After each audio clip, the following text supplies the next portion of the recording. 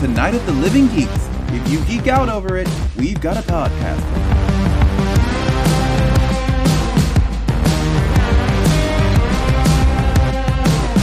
Hello, everyone, and welcome to a brand new episode of Podcastica, a Doctor Who review podcast here on NOTLG.com, episode 190, Destiny of the Daleks. My name is John, and joining me every time we figure out halfway through the week the story that we were originally going to do, we already covered, is my good friend Taylor. Taylor.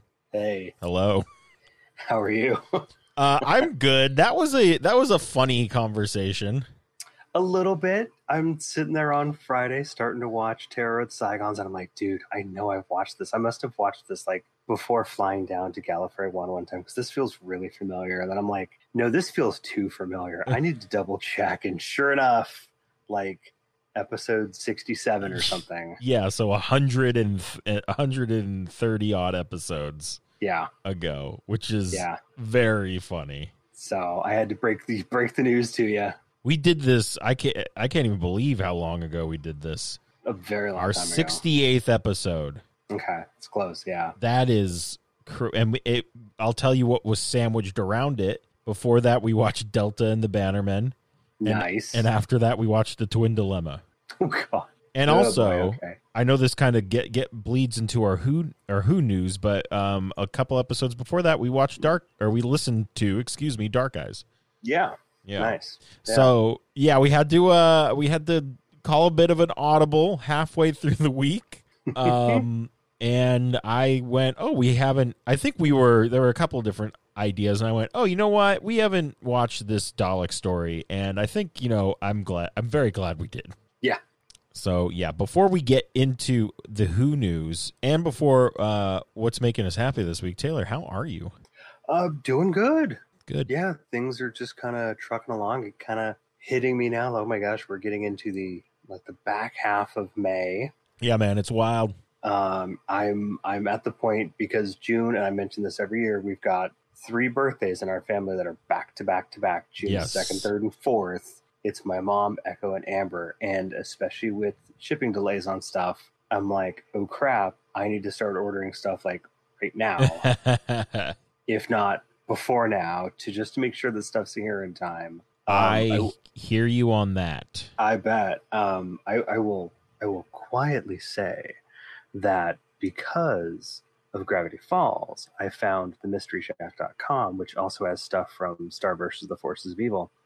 And Amber really wanted a pair of like the little, I don't know, it's like a headband with little horns on it. And sure enough, they had it. I'm like, okay, I am ordering that up. And it just shipped today. So I'm very happy for that. So excellent. I mean, speaking of birthdays, quite enough that they can't hear that in the next room. Great. Speaking of birthdays, it's Lauren's birthday in a couple of days here. Good God, is it that close? Yes, it is.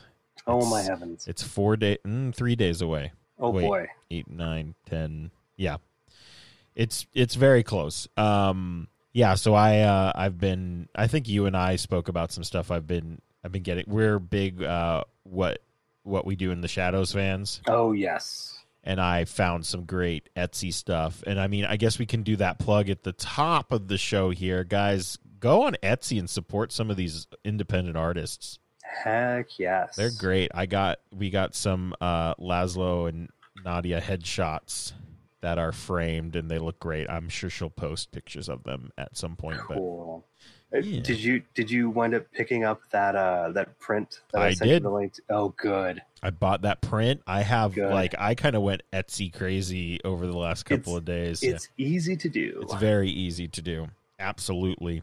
I bought some somebody drew something of one of my favorite wrestlers, Bam Bam Bigelow, and I have purchased that. Nice. That will be here soon. I'm very excited. Yeah, and it's so funny, buying art. You'd think we would have hung everything that we already have framed, but nope. So that's going to be the next project for sure. All right. So what is making us happy this week, Taylor? Take it away. Well, it's easy to say Gravity Falls still is because we managed to burn through both seasons in a week, and well, quite honestly, my son broke down in tears at the end, but we all agreed we're gonna watch it again. Yeah. And that's always awesome. And it's still like even this evening, we're just like listening to the theme song and just kind of rocking out to it. And, Great theme song. definitely. I likened it to if somebody has said, "Give me the X-Files theme, but make it upbeat." Yes. You know what else I never got your take on? What did you think of the weird Mageddon mix of it? Oh, it was trippy. I know, right? It was trippy. that. I like the very first time that it played, and Perrin's watching it, and he's just like, "Whoa, yeah, oh, that's." He's a little bit more of a traditionalist. But the other thing, it's nice to have a kind of like a fabrication project that I can do with him together. So we made a piece of the bus interior that's been missing over the weekend out of wood, and worked on it together because he really wanted to drive some nails into some wood. We have a maker in the family, that's for sure. Great. And so we were able to do that. There's a little bit more left to do to it. I've been putting some pictures up on my socials about it, but I'm waiting for some actual tracings of an original factory piece to be mailed to me. Somebody was nice enough to take some tracings. He's like, "I'll just send them to you, man. It's all good." Oh, cool. And so I can more faithfully recreate the missing pieces. Great. Yeah. Very What's cool. making you happy? This week, let's see, what is making me happy? I mean, Lauren's birthday is making me happy. I'm getting some good stuff for her. What else? What else is making me happy this week? I've been watching more wrestling. That's making me happy. I was kind of down and out for a while. I have a queue of matches that my friend Dan sends me from promotions that are, I guess, lesser known than the bigger ones. Okay. But it's all like Japanese wrestling, so he'll send me like, oh boy, I'll just go through them. Matches from Noah, All Japan, Big Japan, and even the all women promotion Stardom, which is great. And I was kind of, I had a big back catalog, and I kind of burned through most of it this weekend, and I went, oh yeah, I do like wrestling still. So I mean, that was great. I'm trying to think if there's anything else that has been. DuckTales is making me very happy. Yes. We were talking about that before we hit record here. I've been watching the first season. I think I have 1 or 2 more episodes in the first season to finish. But that show it's so good. And I mean, it does have Doctor Who ties. Oh, it absolutely does. So, yeah, that's what's making me happy this week. Awesome. So let's get into the Who news. Yeah. So we are starting to get some details about the whole Time Lord Victorious, like, multimedia Yes. assault we're about to face. I Yeah. don't know what to call it. So there's a couple of books that are coming up.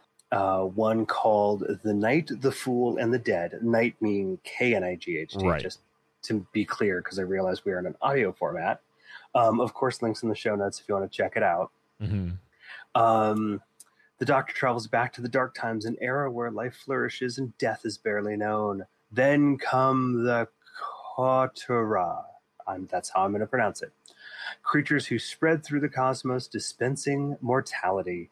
They judge each and every species and decree its allotted time to live. For the first time, living things know the fear of ending, and they will go to any lengths to escape this grim new specter, death. The Doctor's an old-handed cheating death. Now at last he can stop it at the source. He's coming for these people whose names I have trouble pronouncing. I think Kothra is good.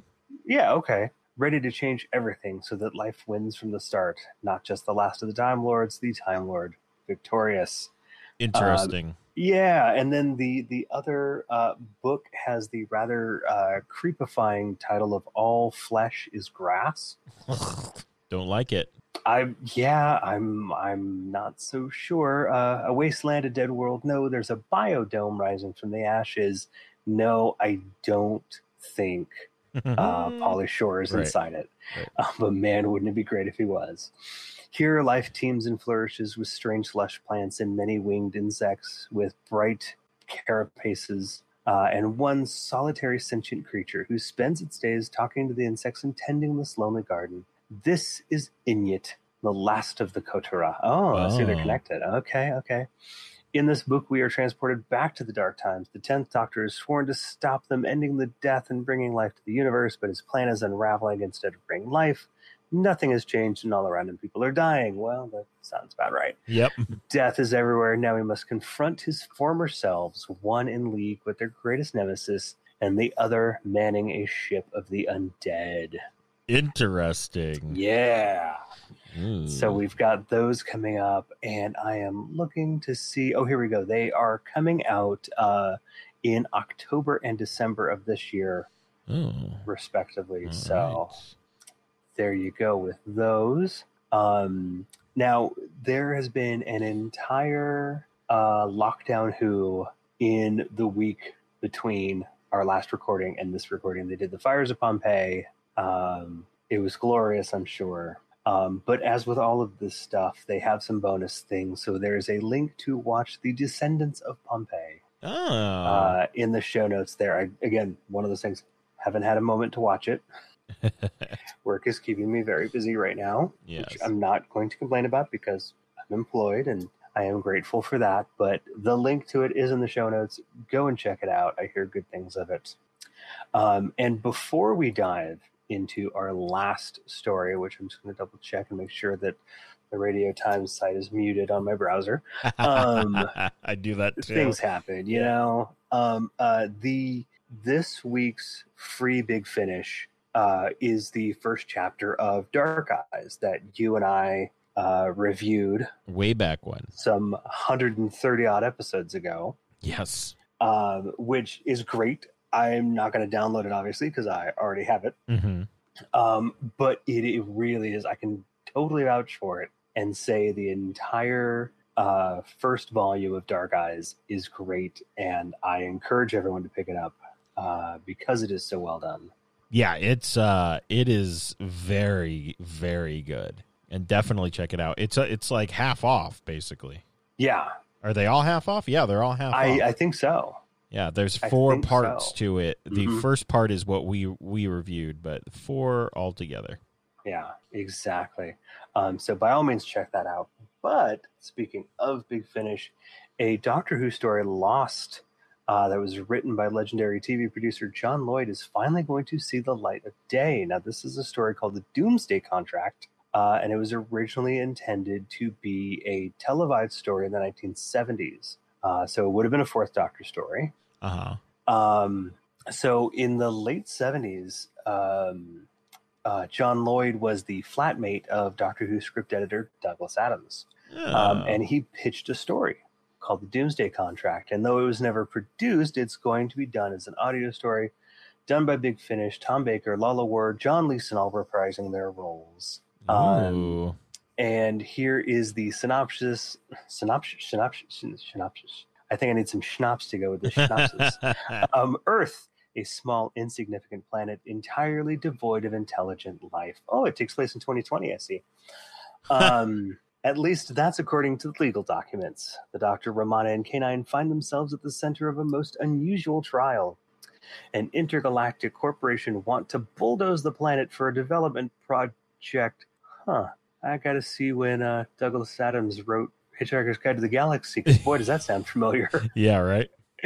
Only a previous court's preservation document is standing in their way. The Doctor has been summoned as an expert witness. If he can prove the Earth contains intelligent life, the whole world will be saved. But with a fortune at stake, it was never going to be that simple. So let's see here. This would have been produced in what? The late 70s? Yes, in the late 1970s, Lloyd is a flatmate of Douglas Adams. Hitchhiker's Guide to the Galaxy, the first book, came out in 1979. Oh, very similar timing then. Yes. 79, 80, 82, 84, okay, 92, and 2009. And another thing, that was released posthumously. Yes, that too. Okay, so interesting. Oh my gosh, we may, because it's in the very first Hitchhiker's Guide book that we have our Vogons and their constructor ships It is looking to bulldoze the planet. It is crazy to think how much of his ideas for Doctor Who influenced Hitchhikers, right? It's so weird. Oh, yeah, there's quite a bit.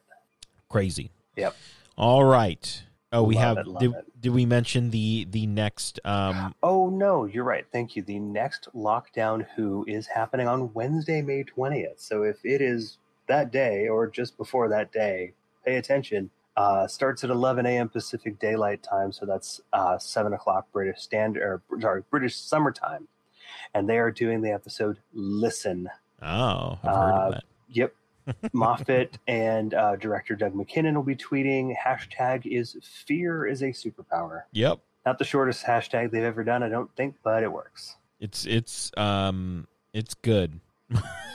I guess, yes, it works. It's unique, so you'll find everything under there. Precisely, hopefully. And that is the goal of these. All right, so this week we watched Destiny of the Daleks, starring Tom Baker as the Doctor, Lala Ward as Romana Dose, if you will, Yes. David Gooderson as Davros, Roy Skelton as the voice of the cough of K9, and Tim Barlow as Tyson. It was written by Terry Nation and directed by Ken Grieve. It first aired September 1st through the 22nd, 1979, and it is the first story of season 17. And we have some story notes from the fine folks over at TARDIS Wikia. Indeed we do, and I'd like to just point out that the third episode of Destiny of the Daleks would have aired the day before my third birthday. Whoa. Yeah, September 15th would have been episode 3.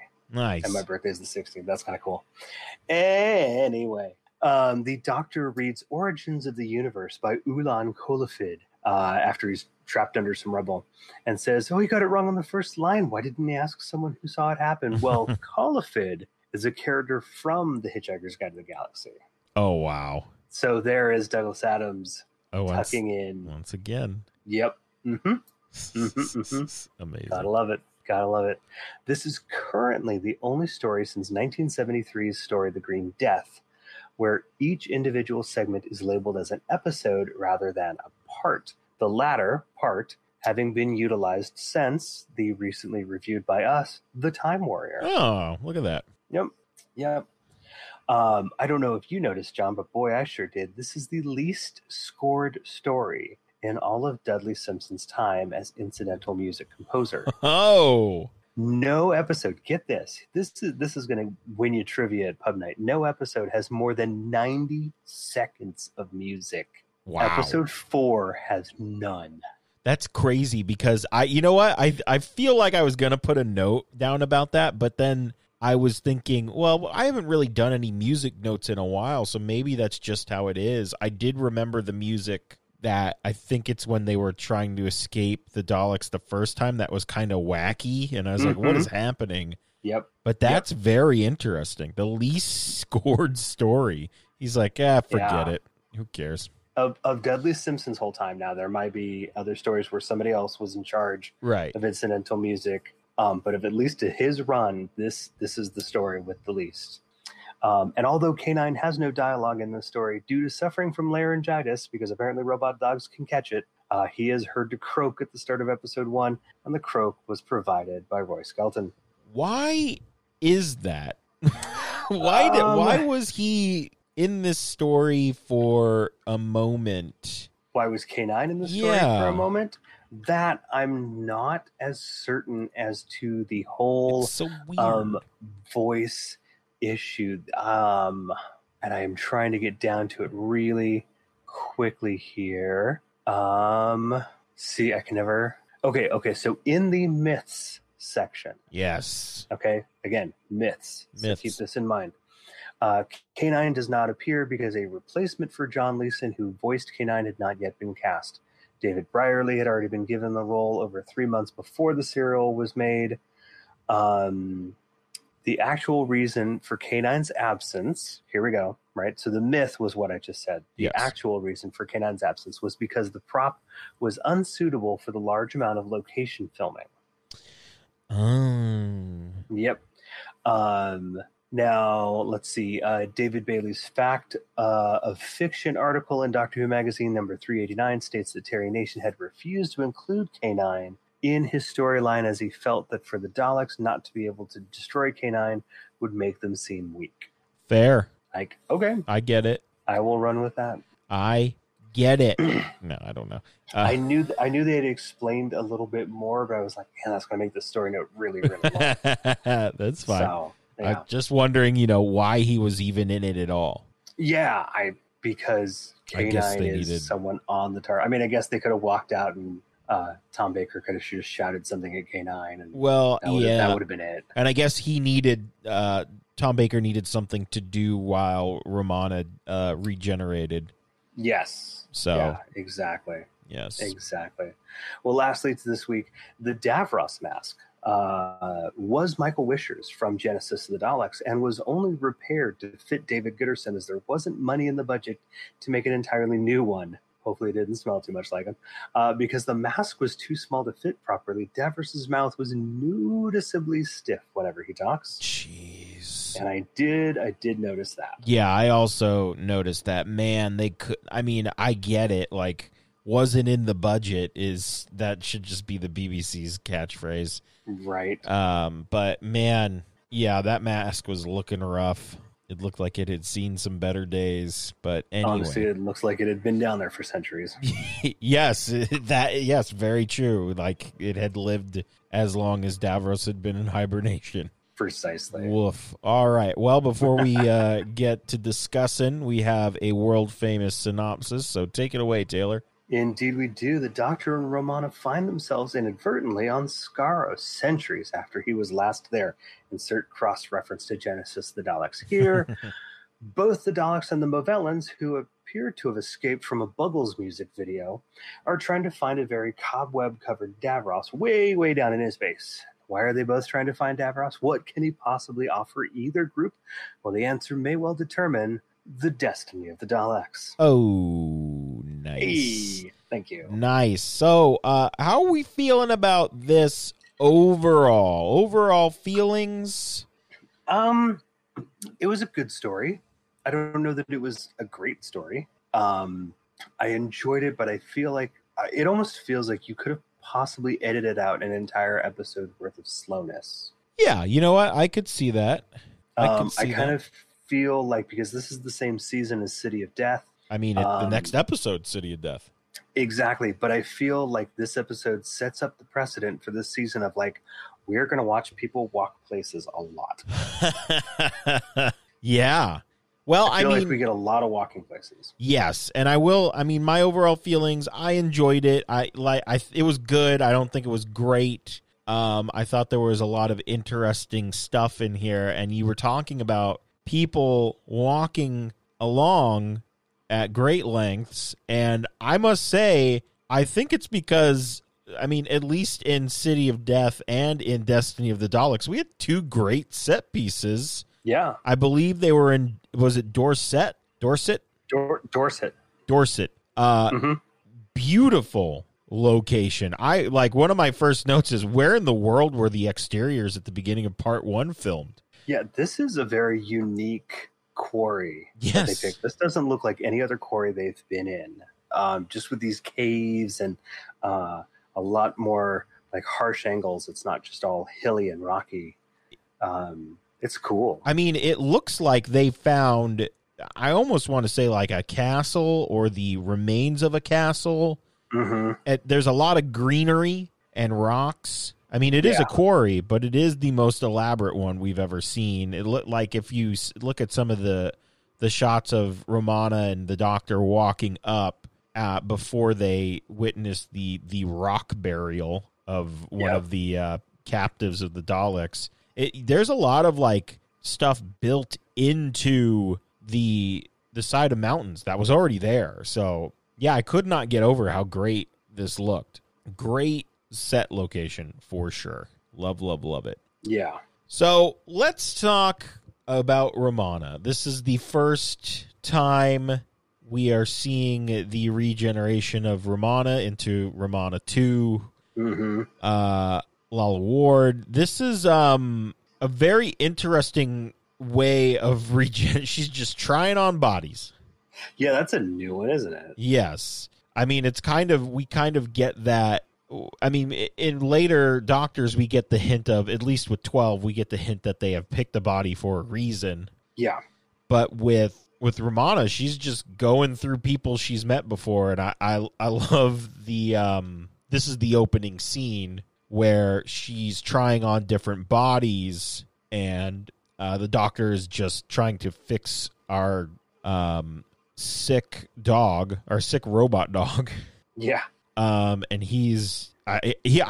she keeps changing, and he's like, nope. And then he just kind of settles on Romana as she looks throughout the series. But I love that he only settles on it because she's dressed exactly like him. At the beginning, she's wearing his scarf, his jacket, and his hat. And he's like, oh, This is great. Yes. But if I kind of got caught on, and again, this is obviously, my 2020 mind looking at something almost 41 years ago now. Oh, I know.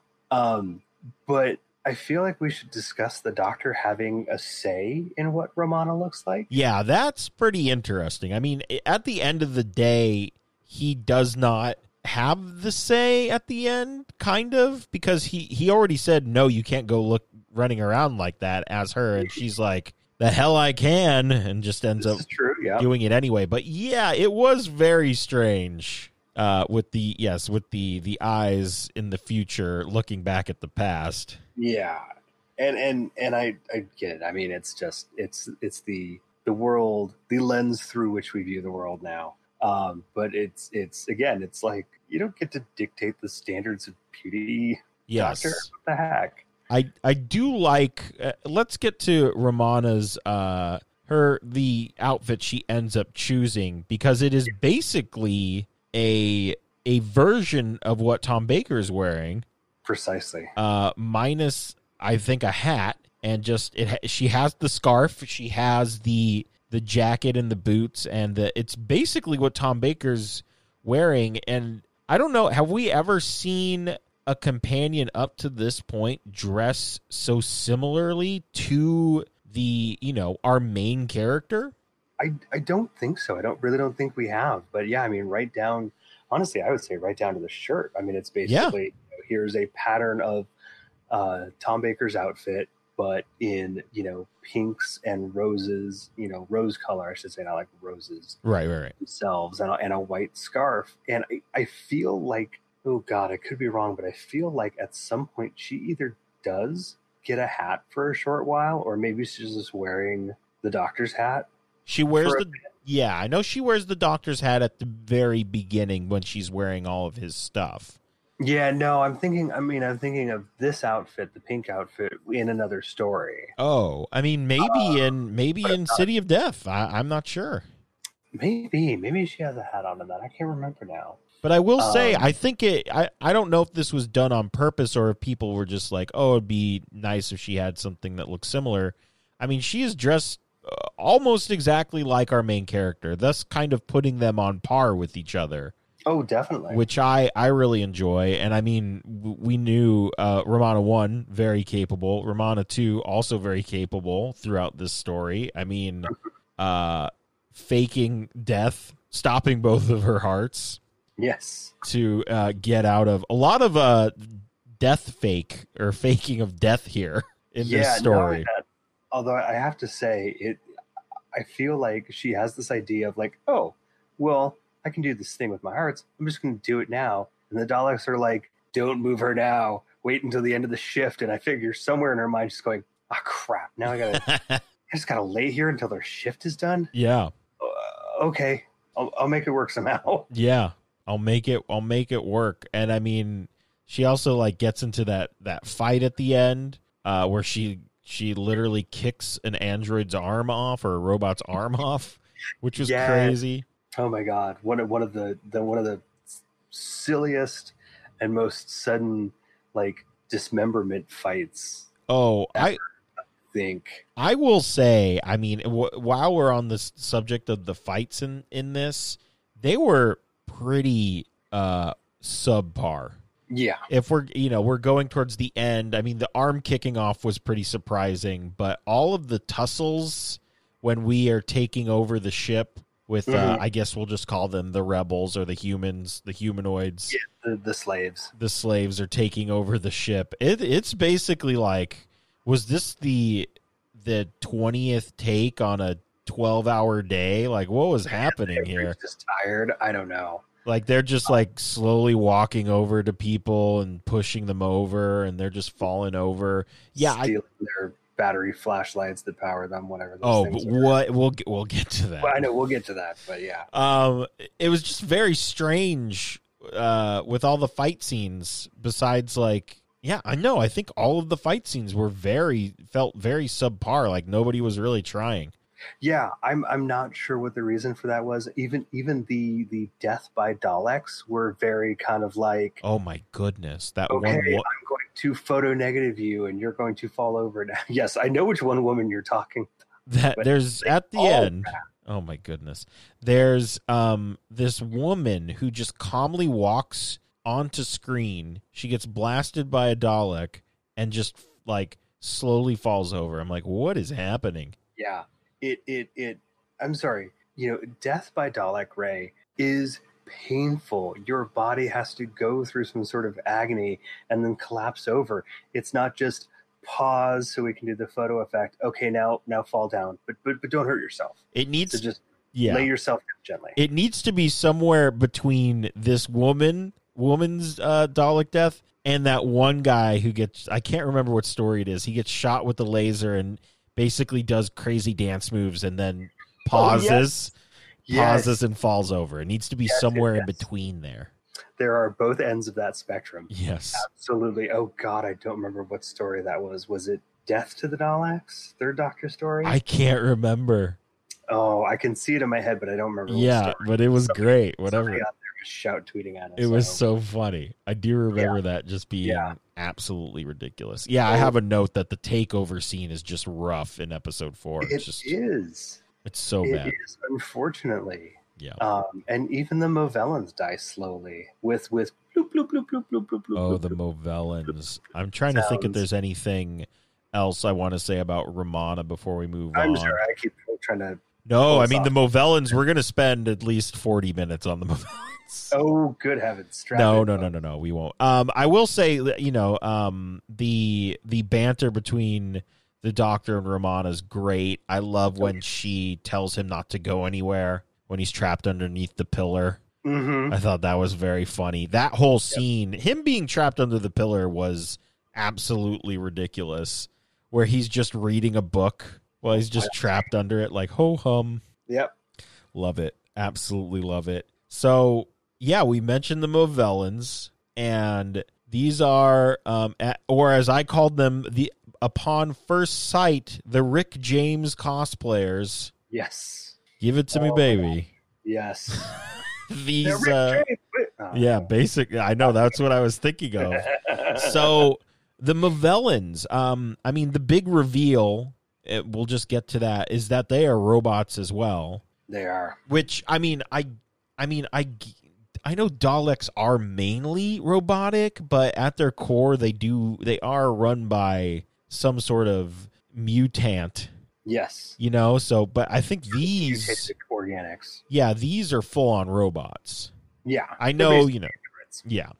But these Movellans, they are dressed in all white. They have silver belts, which have a flashlight device on it, which is, it powers them. So basically, if you remove it, they just become inoperable. They just fall over. And they all have Rick James style, like, beaded hair, and it's white. Yep. And their leader has black braids, black beads instead of silver beads. And they are all, for the most part, all fairly attractive people. Like whoever. Whoever casted them, they knew what they were doing.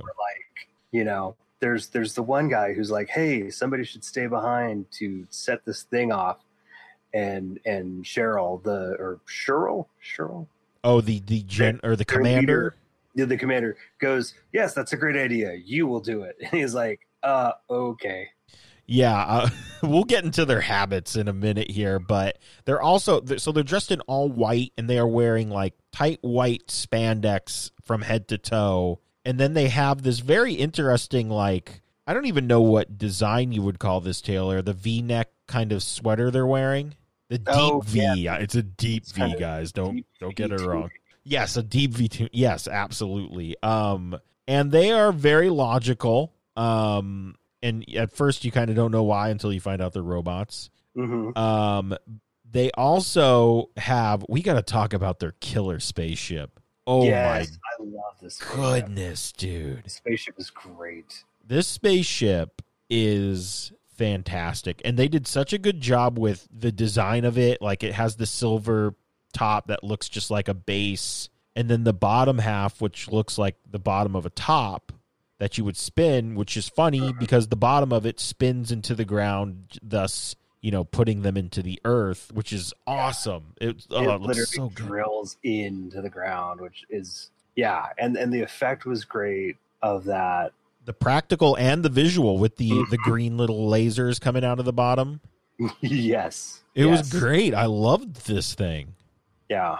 And then even when they would do like shots of it in the rock quarry, I was like, this is great. I loved everything about this ship. It's probably one of my more favorite. If I had to go through all the ships in Doctor Who, this one would be up there. I really, really like the design. And the interior is also very interesting, much like... my God, the interior is fascinating. It kind of reminded me of A Space Odyssey, right?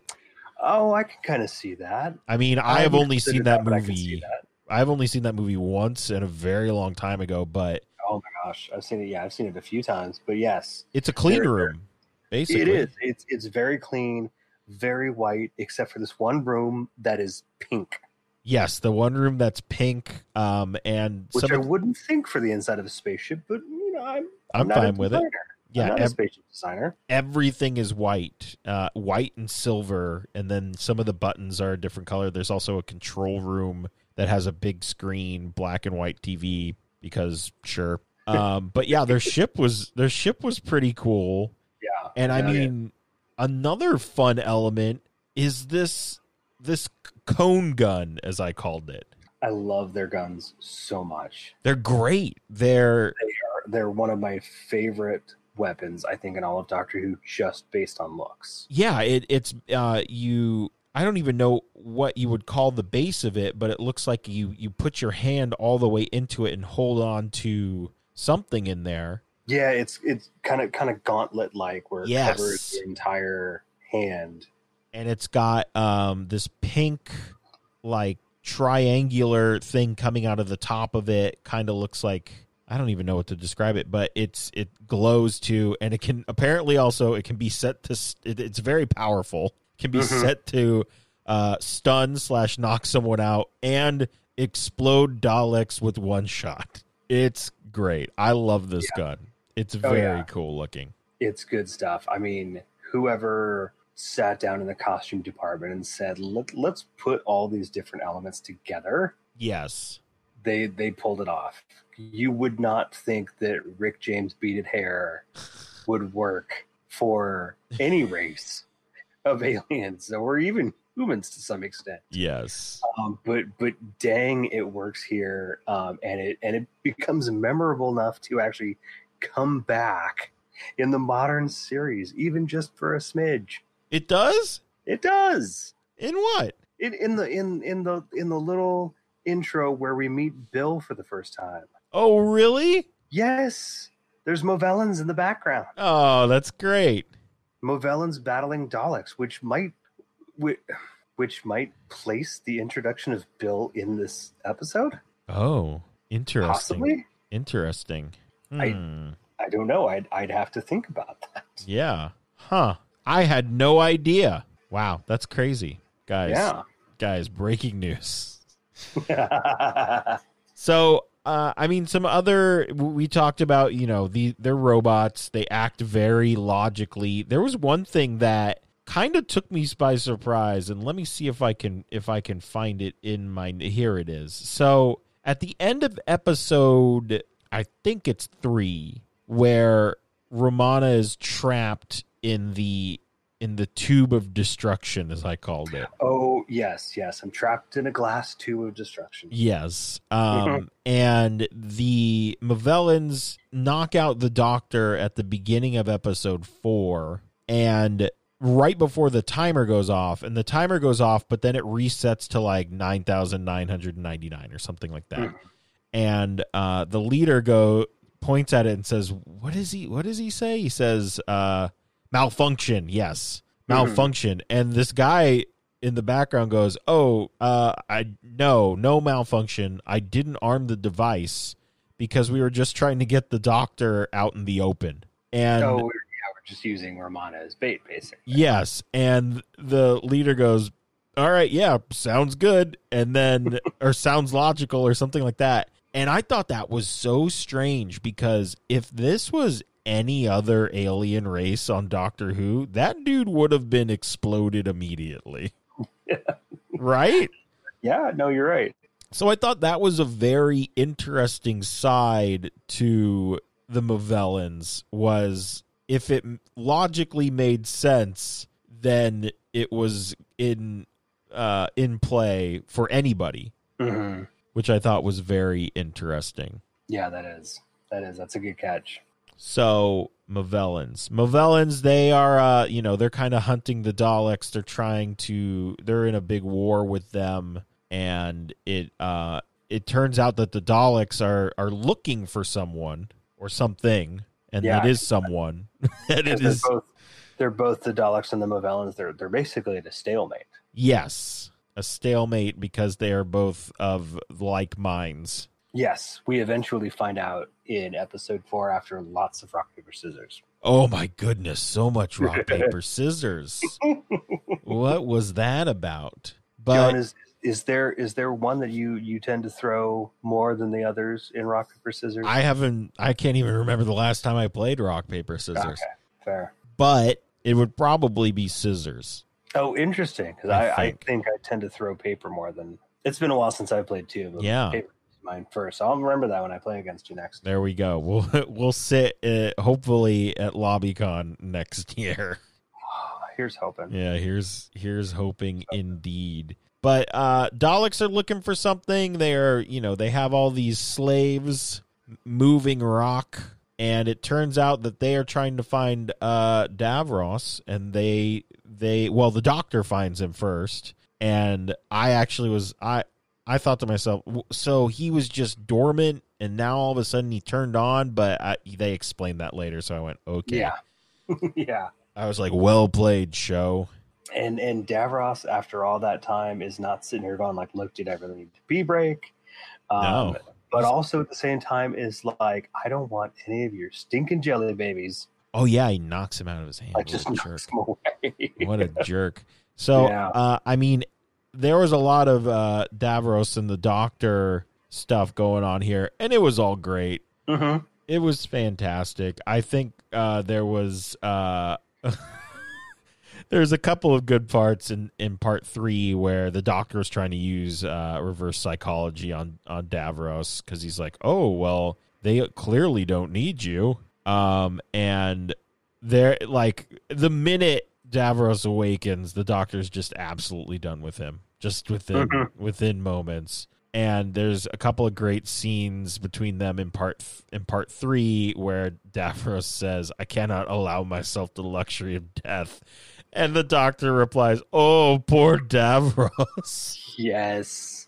Oh, my God. Yeah, no, the level that Tom Baker goes to in interacting with Davros, and almost the manic levels when he's basically using Davros as... not a pawn, but also not, well, kind of as a bargaining chip. Yes. With the Daleks, and he's like, look, I got this bomb. I'll drop it right down his pants here, or right down his, chair. Yeah.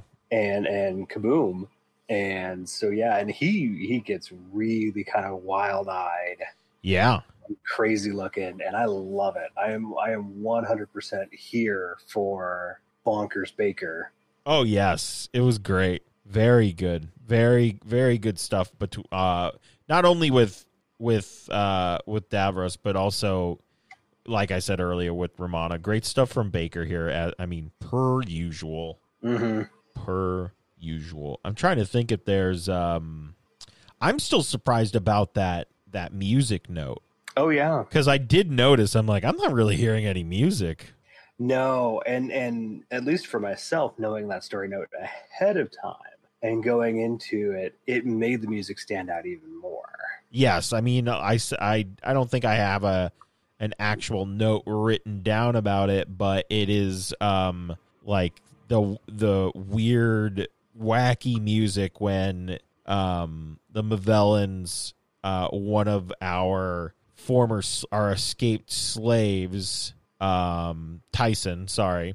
Mm-hmm. And the doctor, when they escape, there's like some weird, wacky music, and it stood out very much so. Oh yeah, there's I'm pretty sure it's episode 3, where I guess, I don't know, Davros's chair is recharging or something, and so the doctor literally just has to push Davros around. Yes. Which I think is hilarious. Yes.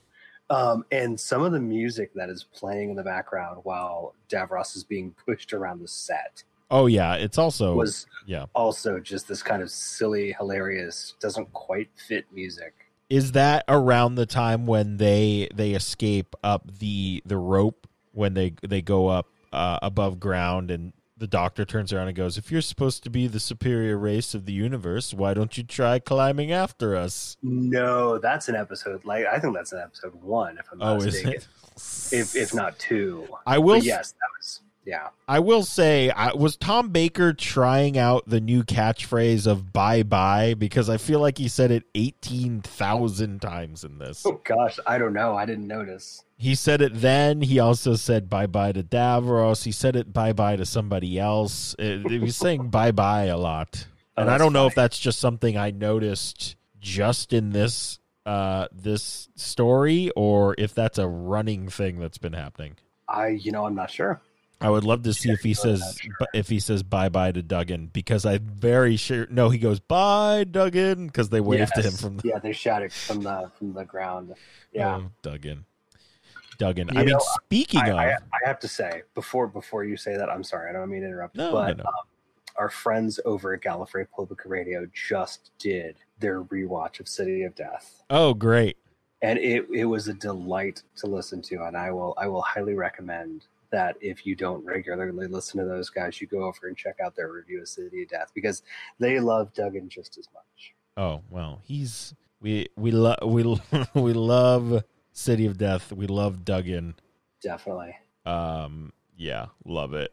Oh man, Duggan. I mean, speaking of Duggan, there was a lot of smashing and exploding in this. There was a whole lot of exploding. I don't know if any of it rates on the Duggan scale, mainly because there was some Kool-Aid Man smashing. There was from the Daleks through some walls a couple of times. Yeah, none of it really screamed Duggan smash to me. No. But you could have just about set the 1812 overture to the Daleks exploding. Oh my goodness. In the last episode. So let's talk about this, because the initial setup to this comes in episode 2, where the doctor, when we talked about the doctor bargaining with the Daleks with the explosive device. Mm-hmm. And Davros goes, "That's a good idea. Let's get all of these explosive devices and strap them to the Daleks, and you guys go basically on a suicide mission." Yeah, even for 1979, like, I know that there were like IRA bombings and stuff in the UK. So having Dalek suicide bombers, that's kind of heavy. Yes, and they are on their way to do this, but to take care of the Mavellans, and that doesn't happen because the doctor, I thought he was going to try and arm wrestle Davros. But he just kind of like brings his hand up and lets go of it really quick, and Davros hits the big red button on his control panel, and all of the Daleks explode, and it is quite a sight. It is, but one of actually kind of right in that same bit of story is one of my favorite directing pieces is where the Doctor is kind of kneeled down, kind of again going for the switch or kind of talking to Davros about it, and you can see in the background this Dalek just silently moving up behind him. Yeah.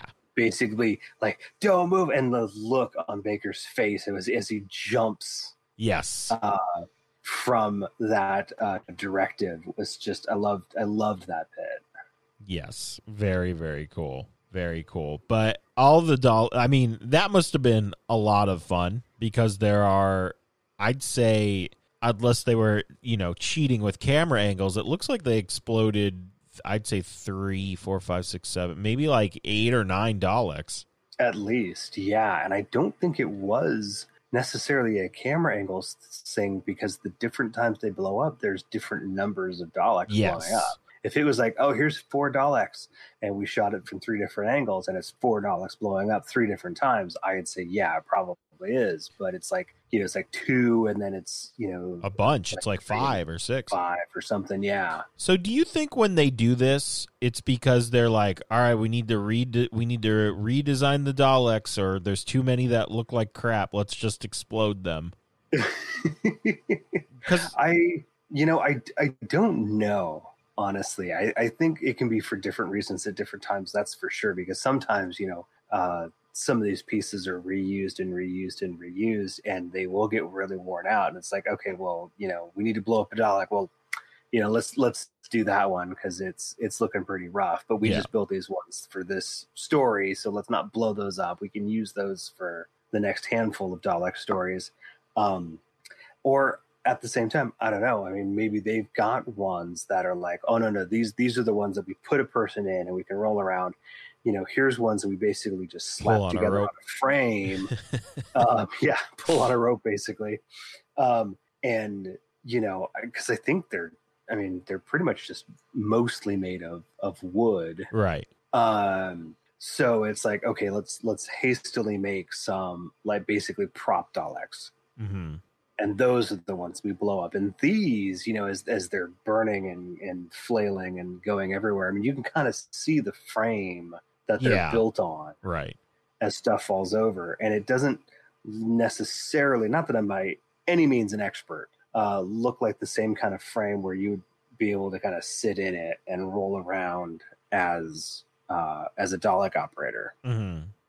But I don't know. That'd be a good question. That would be something it's a question to bring up at a interview. At a future Gallifrey one. I will also say that I really enjoy the color scheme of these Daleks. Mm-hmm. They're all gray, and they got the blue part on their eye stalk, which I think is very cool with the black little balls at the bottom there. I really like this. I don't know if this is just the first time of me noticing it. Well, it's definitely a very early Dalek design look because I think they had the same color scheme at least as far back as the Second Doctor.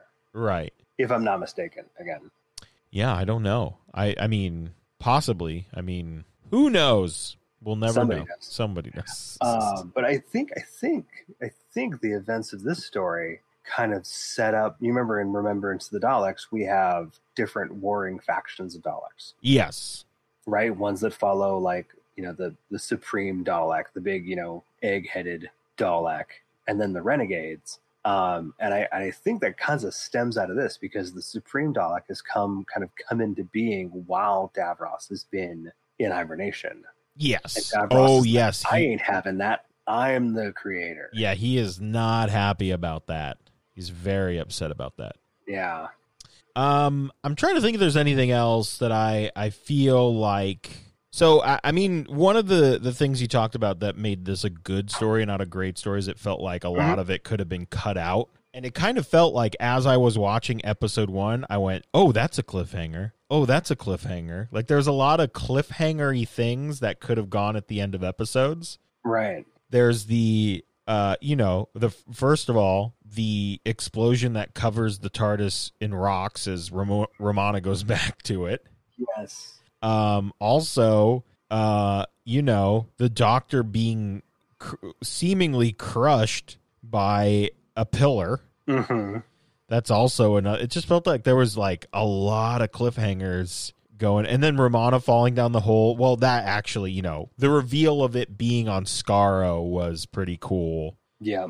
And I felt like, how cool would it have been if they didn't reveal in the first episode that it was called Destiny of the Daleks, and they just called it Destiny the first episode when it aired for the first time? Oh, gosh. Because that would have been crazy. Just imagine, like, the end, you find out they're on Skaro, and then Daleks show up. Yeah, I don't, with how they structure that kind of stuff and put out, like, TV listings and stuff, I don't know how easily that could have been done, but that would have been cool. Yeah, that would have been. I will admit that. Speaking of episode 1, speaking of the earthquake and the rocks falling in front of the TARDIS and stuff, whatever effect they created or did to make the ground look like it's shaking in this quarry, oh, yes, actually looked really good. Yeah, it did. They did a very good job of that. And they, Romana and the Doctor did a very good acting job of that as well. Right, yeah. That was a lot of fun. Is there anything else before I push a button here? Oh my gosh. Let me look.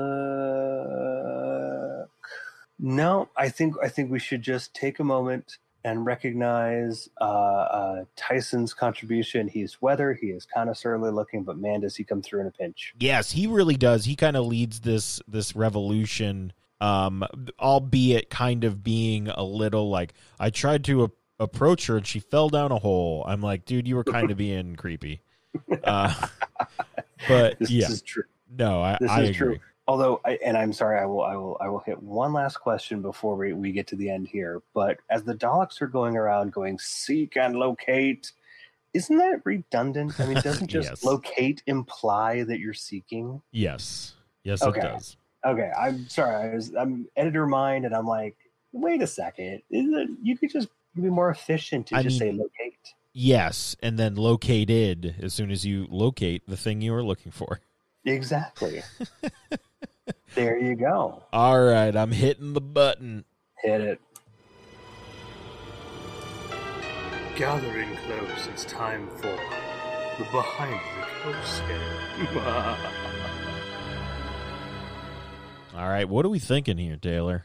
Explosions. Explosions galore. Yeah. That's always fun. Yeah. Kids like explosions. They do. For the most part. I honestly, not terribly scary. In fact, I will be entirely honest with you. While watching episode 3 today, Perrin was kind of over my shoulder because he was done with most of his schoolwork, and he was much more interested in watching it than being afraid of any of it. It's and happening. He literally was like, it is starting to happen, actually. I really think he was kind of like, Dad, I think I might want to watch some more Doctor Who. Yes. And I'm like, all right, bud, we can see about making that happen. We might have to change the behind the couch scale to what did Perrin think of this? I don't know. Yeah, we'll see. I don't know. We'll see. Wow. Progress. It is definitely progress. So now, of course, I had headphones in, so we couldn't hear any of it. Right. So the Daleks are like, zapping these people, and they're like calmly laying down. He's like, what's going on? I'm like, well, they're actually killing them. Yeah.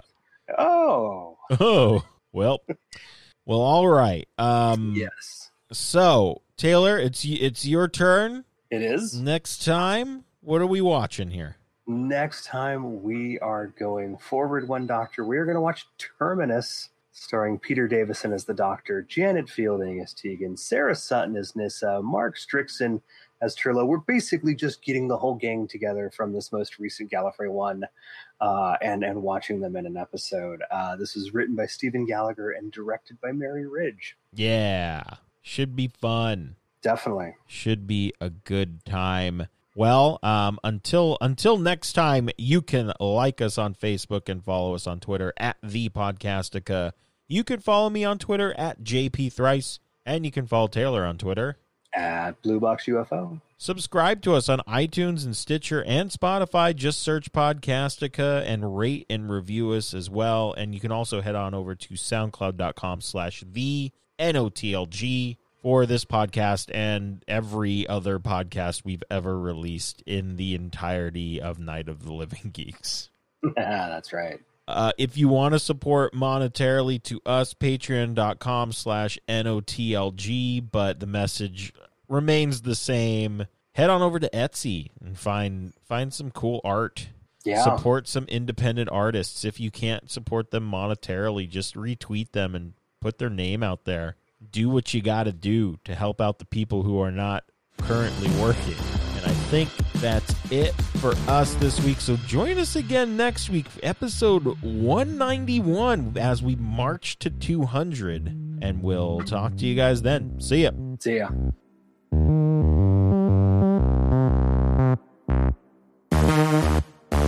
Hello. Oh, my goodness. What was that? Holy moly.